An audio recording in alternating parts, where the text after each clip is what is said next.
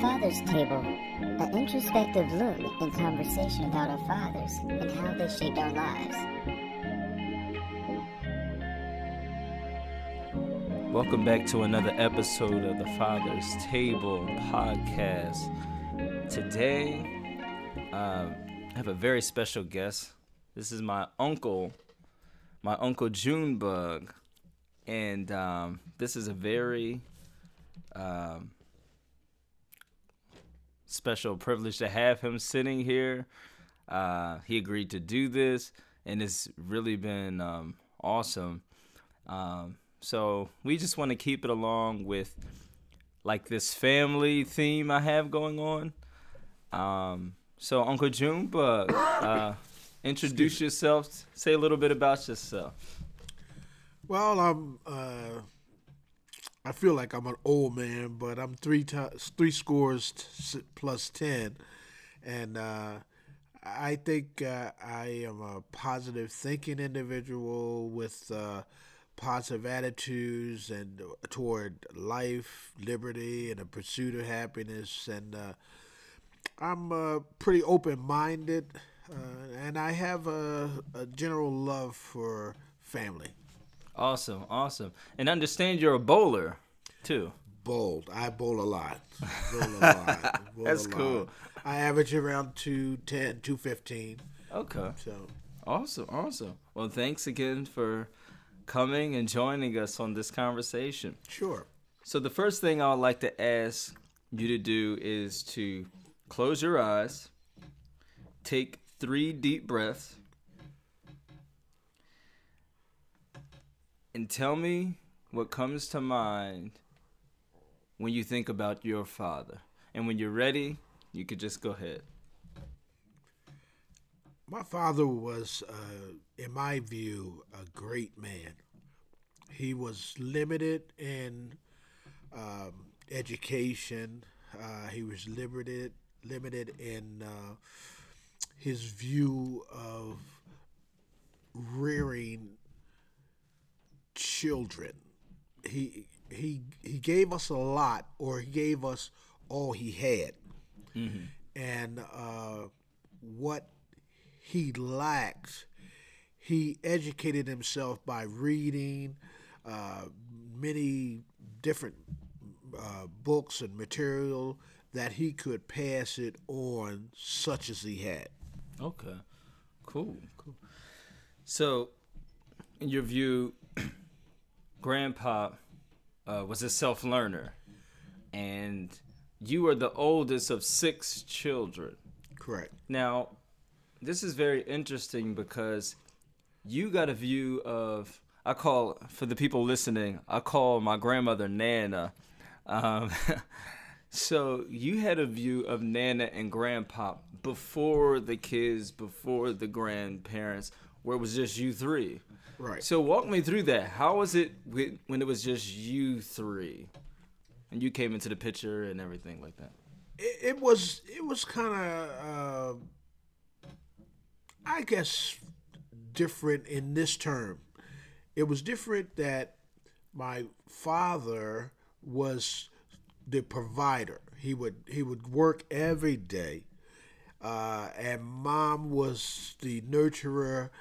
And she was a very strong-willed woman. And my father, in many times, trying to keep peace, because it's been always geared that men had to be the alpha dog, and but in my case, my mom was very, very strong-willed, and my father, in order to be stronger than her, he took the submissive role. He didn't assert himself superior over her, although he could have. Okay. And he relied a lot on his prayer life and his attitude toward God. Oh, okay. So you saw that relationship through Grandpa at an early age. Like, that was always in the home, incorporated in the home. Yes. Oh, okay. And you said he took more of a submissive role because Nana was more of an aggressive kind of you know, not really submissive, but Grandpa took the submissive role to keep the peace, to keep peace and balance for the family, you know. And my father told me on a number of occasions that he knew he was a saved man because he had to take that submissive role, because God kind of gave him that, because he also gave my mother the aggressive role. Gotcha. And so in order for there to be harmony and peace in the family, you know, you can't have two bulls ramming each other. Somebody had to take a back seat, and my father did that. Oh, because of the love and the sake of peace. The love and the ability, the ability to keep the family in check. Gotcha. So walk me through like in elementary school, you know, you're growing up and you're kind of seeing the roles as you described it. So how did that impact you in elementary school, like around that time in your life, if you can remember back? Yeah, there was a lot of harmony in our family structure. Mom would send us off to school. Pop would pick us up. They also, together, collectively, they made sure we would do what was required of us, and our studies had to be first and foremost. And my father, because his educational prowess was a little limited, he really wanted to make sure that we did better or would go farther than he. Oh. So it was a combination of the two working together. Gotcha. And it seems like, because that's how it was in my house too. Education was definitely top priority, going to school.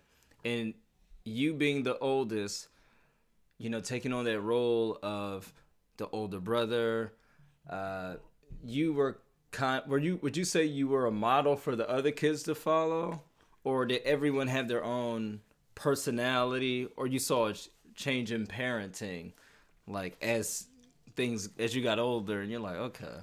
Well, you know, both of my parents were not familiar with raising children.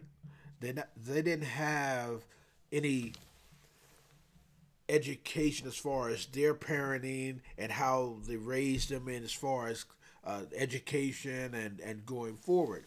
So I feel like I was pretty much the sacrificial lamb.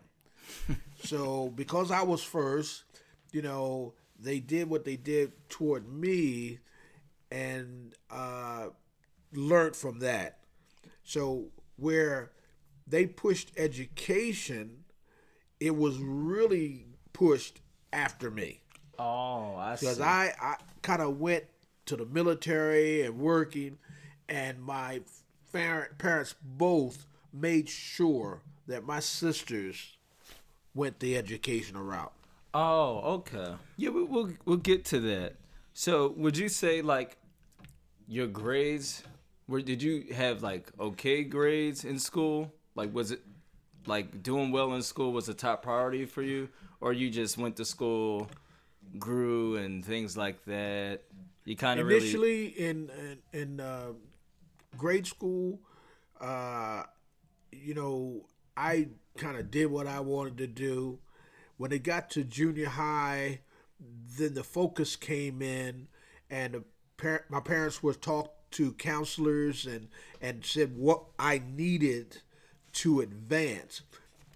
So they made sure that I started to buckle down, especially in the junior high, you know, where education was the key.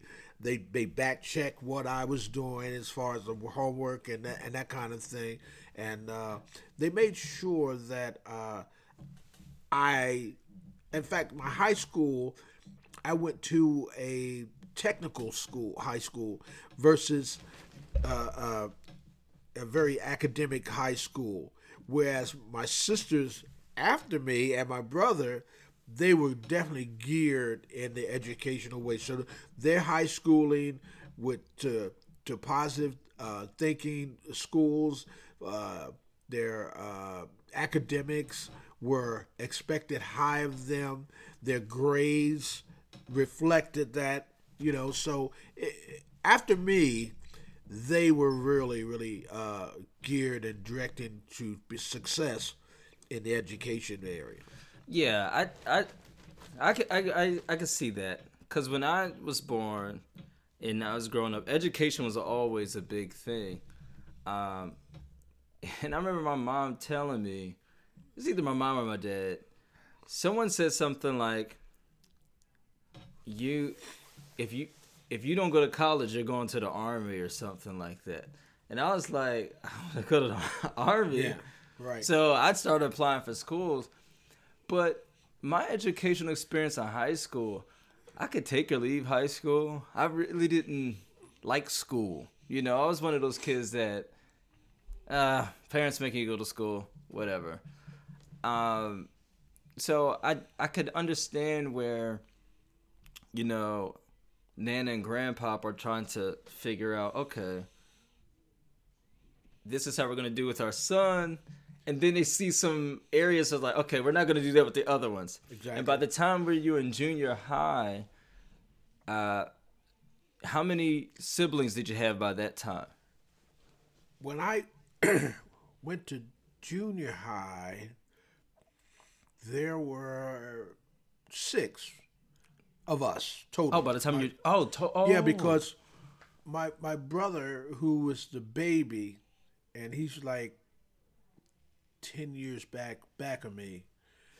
So he, being the baby, by that time, my sisters were all geared toward an academic direction. And so Byron had to fall right into that as well. Mm-hmm. Like I said, I was the only one who was like the experiment pretty much. And unless what's difficult about my pop had limited resources to fall back on because of his parenting. Mm-hmm. So he could only give me so much. Right. So once he did that, then being a religious guy, he relied on God to add to me what he couldn't give. So that made a big difference in my life, because between God and my father, they kind of directed my path. Gotcha. Now, I understand you mentioned that you were enrolled in the military. What prompted that decision? Because I did not have the direction for going to college, that kind of thing. So my parents realized that I needed to do something. Mm-hmm. They didn't want me to be a street kid and walk up and back down the street with nothing else to do. So I told my parents that if I'm going to accomplish this, then I need to go to the military, because I'm not going to school. That wasn't my direction, and I don't believe that was my calling. So I told them I was going in the Air Force. They both was on board with that, and I went off. But they made sure that was never a decision for the rest of my siblings. That was not to be. So that was just taken off the table when it came to the rest of the... Exactly. Gotcha. It seems like you, at that age, I guess it was 17 or 18. Right. You must have had a relationship with Grandpop to say, hey, listen, I want to do this. And you said they were on board. Was there any resistance from Grandpop a little bit initially? Like, hey, I don't think you should do that. Or was he like, okay, you're a man, make your decision? Again, my father did not have much in the way of resources to fall back on to give me any direction. Mm-hmm. My father, he grew up working from early. So he had to drop out of school when he was in the 8th grade, and he just had to work and work and work. So he didn't have choices for me to take. So when I mentioned the military, going in the military, he had no choice but to say, "Okay, this is your direction. Then go." There was no resistance coming from him. Gotcha. So you went to the military. You served. How long did you serve? 4 years in the Air Force. 4 years. Did you return back to home afterwards, or you? Yes. When I went in the military, and this is where I think God intervened, because when I went in the military, I learned so much about how I needed to direct myself in a positive way in this world if I'm going to survive. So when I went in the military, came out, education was high on my list. I started educating myself, going to school, went to Temple for a couple of years, went to Delaware and got married, and then That was after the military. after the military. Okay. When I got out, and so that was my direction. And then, of course, with my children, because of I had a little more than my father, I was able to direct them in a little better way. Oh, okay. So how was the relationship with with Grandpa after the military? Were you still? Did you? I'm sure you. Obviously, you were a lot more mature man. You were in the armed forces, and for them, when I see them on movies, it's a structure, order, getting up, being punctual with time, and all those things. Yeah. So you come back with all those things. Did you and Grandpa relationship blossom? Like, walk me through your relationship after you returned from. My relationship with my father was stronger when I got out because we kind of shared with each other. And my father was always a champion in what I wanted to do, any direction.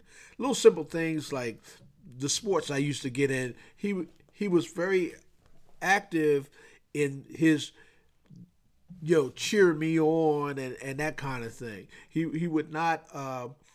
My father played no sports. My father was not an educated man, so those kind of things he could only sit back and give me a attaboy as far as that goes. We talked about a lot of things as far as, like with me, I used to always talk to him about the things that he did in his life when he was young and how he worked in fields and worked real hard at dropping out of school. The one thing he did not want, for me, since I was the first, and definitely not for the rest of my siblings, is to ignore schooling, ignore education. My father was a very read man, self-taught read man, and he would read a lot, and there was a lot of things he would pass on to me, the things that he read that affected me, and I enjoyed them here these 70 years.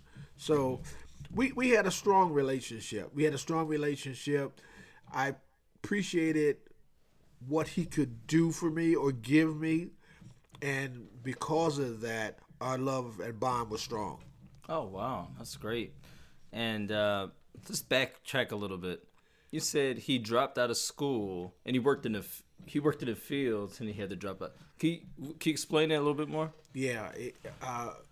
Back in those days, schooling was really a low priority in the black communities down south. And so they had like work fields, cotton, tobacco, beans and stuff like that. In order for them to survive, a lot of those families to survive, the kids had to drop out of school and work. The male kids had to drop out of school and work, and that's what he had to do. And then his family, his mom, and a sister and a brother, they migrated to Philadelphia, and that's when he came up to Philadelphia. And my father was a workaholic. If you teach him or tell him, show him how to do a thing, he would do it to the letter. And that's just the way he was. And he worked. We in our early days, he worked in Campbell Soup in New Jersey, Camden, New Jersey. I remember that. We lived in Philly, and every day he was on his way to work. He would go to work, come back. You know, he would have on Fridays. He would always come in. He would always stop at a donut shop, bring us donuts, and these are things that we remember down through the years because he was always concerned with us in that area. You know, so I give him kudos because he gave us what he had. Yeah, he gave us what he had. It seems like he passed on a very strong work ethic to provide for the family. No question. And that was the number one thing that seemed to be on Grandpa's heart. So you mentioned you got married. So you get married. Did you call Grandpa often for marital advice if you needed it? Was he a good source of information or not really? He was without speaking the word. Okay. And we talked a lot about marital situations way after I was married. You know, because I knew what my dad was going through with my mom. Mm-hmm. And my mom was not a very easy person to deal with. She, like I said, she had a strong will. And my father had to be able to deal with that or walk away. I think if he was a modern man in these modern times, they probably wouldn't have been together. You know, but he was a strong man, and he gave us what he had, and all of my siblings the same thing. That's the way he would do. He would, now when I would have certain problems, I remember one in particular where me and my wife would just not get along, and he would always say, you know, Junebug, that's what he would call me, Junebug, what you got to do is you just got to pray, and you got to remember your children and go from there. And you know, he didn't talk, he wasn't long-winded, talked a lot, but what he said had impact. Yeah. And it sounds like that's the fuel that kept him. It's just like, you know, you got to pray, because that's what he had. And I just thinking how great his faith was. It's just he didn't know too much, I guess. He read as many books as he could, but he dropped out of school. Exactly. But all he knew was like, look, praying and thinking about you guys will sustain me. And that speaks a lot of volume right there. Oh, absolutely. Yeah. Absolutely. And you know, because of the way he was raised, he did not want any of us to actually perpetuate the way he was. He wanted us to be better. You know, and again, if each generation learns a little something from the past generation, then they can pass over positive attributes to the next generation. So that's what he did with us. He showed his love. He wasn't overly affectionate man with our siblings, my siblings, but he was a loving man. So we took that to heart. Yeah, that seems really interesting. You know, just thinking about Grandpa. It seems like now, and I've interviewed my mom, your sister, and it seems like you guys, it's two different views of Grandpa. And I think you have the overall view and a male point of view as well. It's like, hey, we've had some conversation. He let me in on a couple of things, just some things he struggled with, and that's just remarkable that you and him got to that level in a relationship, because that's not really there in a lot of, I guess, father and sons. You know, some relationships, you know, that you can't be transparent with your fathers and kids and things like that, and it could stifle it a little bit. But you know, I always hoped that with my sons, that I could give them a little more than my father did. That would mean communication with them, do's and don'ts.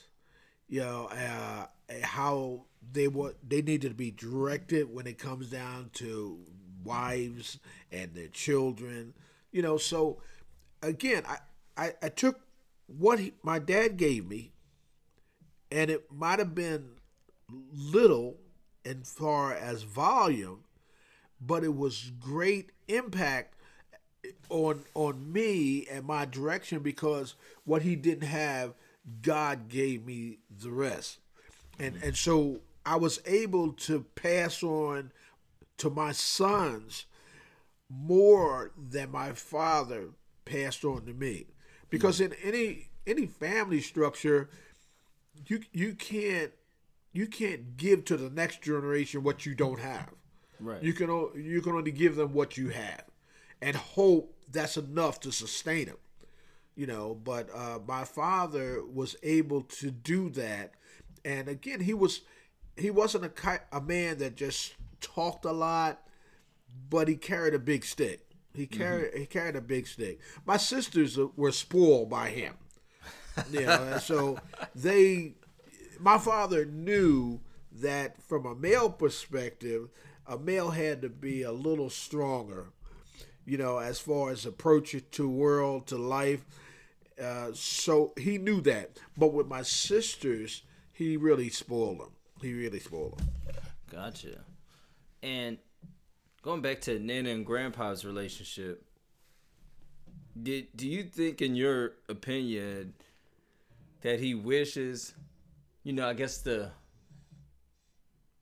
personalities were switched, where Nana was probably a little bit more submissive and Grandpa was out there in the forefront? Do you think he kind of had that, or he just accepted it?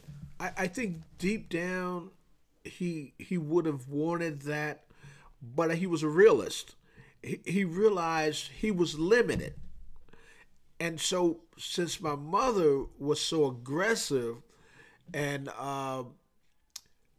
he knew that if he allowed her to be aggressive, and he take the submissive role, that they can accomplish what he desired in his heart. So my pop would say, he would call my mother Lil. All right, Lil, go ahead. Go ahead and do it. You're going to do it anyway, so go ahead. He would do that. But he was, in certain areas, he was very strong and very forceful. Mm-hmm. You know, but they were few and far in between. Gotcha. So moving on, you get married, have children. Now, you said the information was there as far as the marriage is concerned. What about bringing up young children? Because you have two boys and a little girl, not a little girl, older girl. But how vocal was he then with raising kids? Did you call him like, hey, you know, this is happening with the kids, the relationship is like this? Did he have tips like, oh, try to do this with the kids? Or, you know, because personally for me, I call my mom sometimes when things is going on with my son. For marriage advice, I tend to not call. I tend to try to call the men in my life to get a male point of view. In married men, rather. Exactly.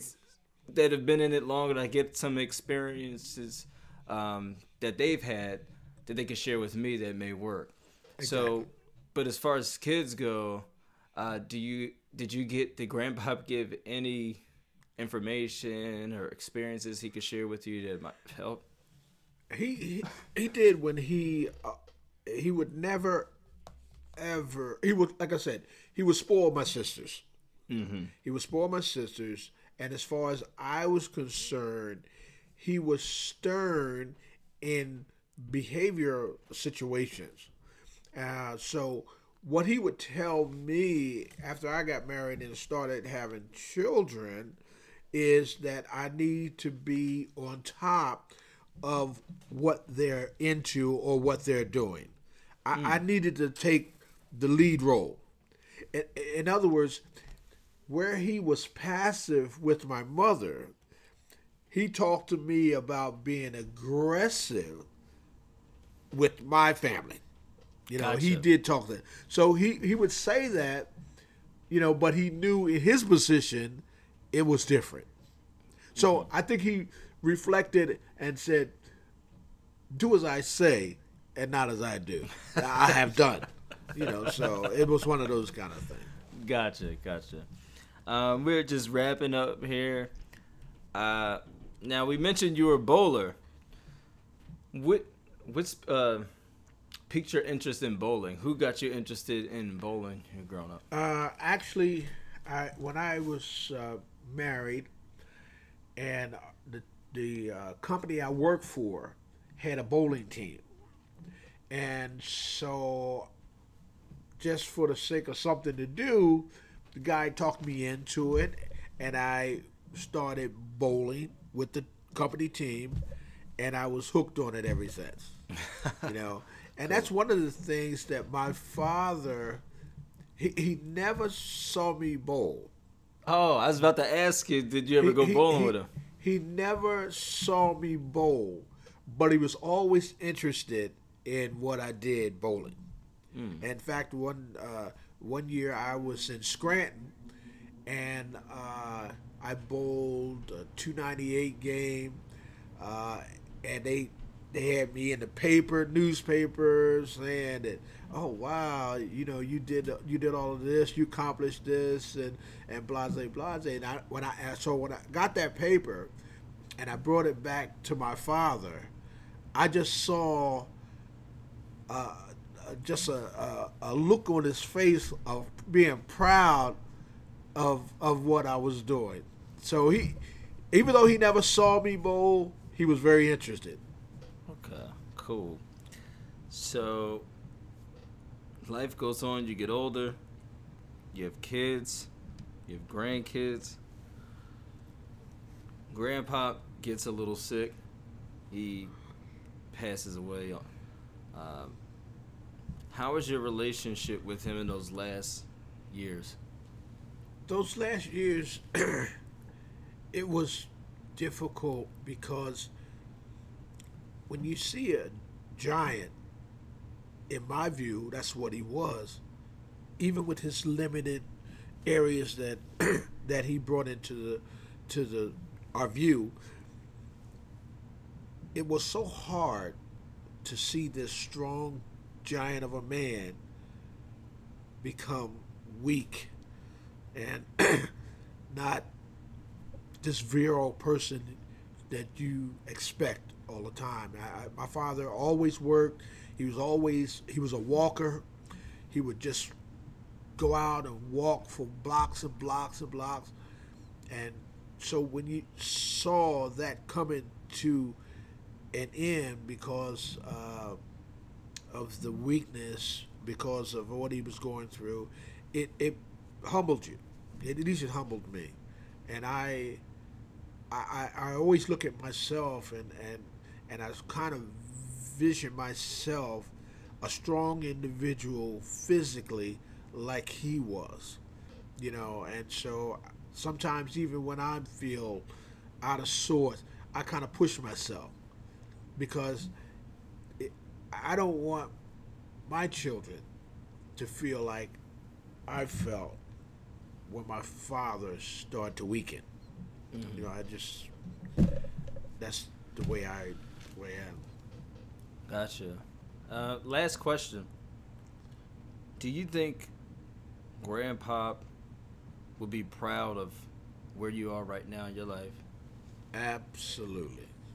My father would be proud of 6 children that he produced. He would be very proud.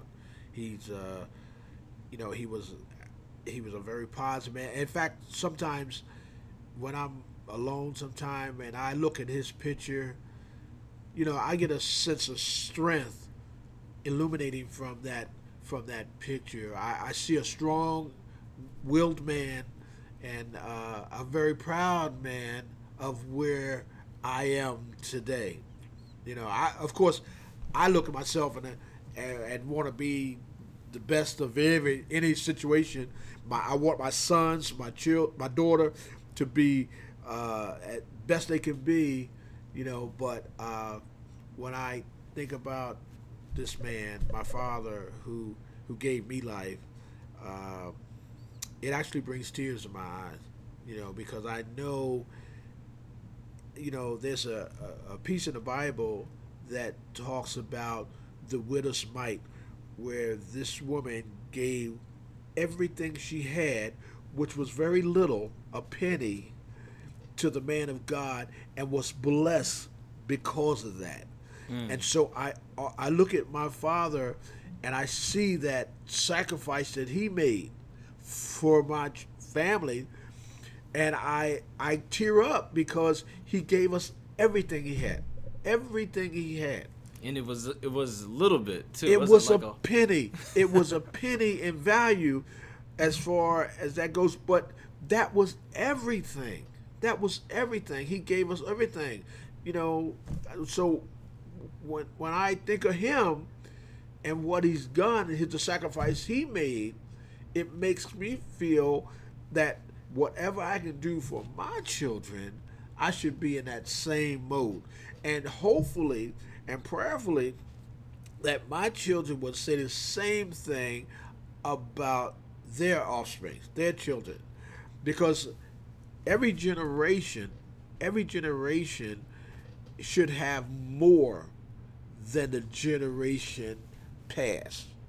You know, where my father had little, I was able to acquire a little more and pass it on to my children, and they should have more and pass it on. So 4 or 5 generations, we're talking about a wealth as far as a family is concerned. Got it. Just to end, when you said that, I was just visualizing. They're really big around here. I'm recording this live in Pensacola, New Jersey, by the way. There's a lot of family-owned businesses, and you'll be surprised how many generations they're passing down, and that business is kept in the family, passed to the kids, to the kids' kids, to the kids' kids' kids, and that's wealth accumulating and growing through the line. Exactly. And it's like a well of water. But Uncle, thank you so much for doing this. This is good. And guys, thank you for listening. Have a wonderful day, and I'll see you next time. Any last words? Not at all. I appreciate you having me and educating me on this, and so I just wish the best for you. Thanks, Uncle. Y'all have a good one. Peace. Faith.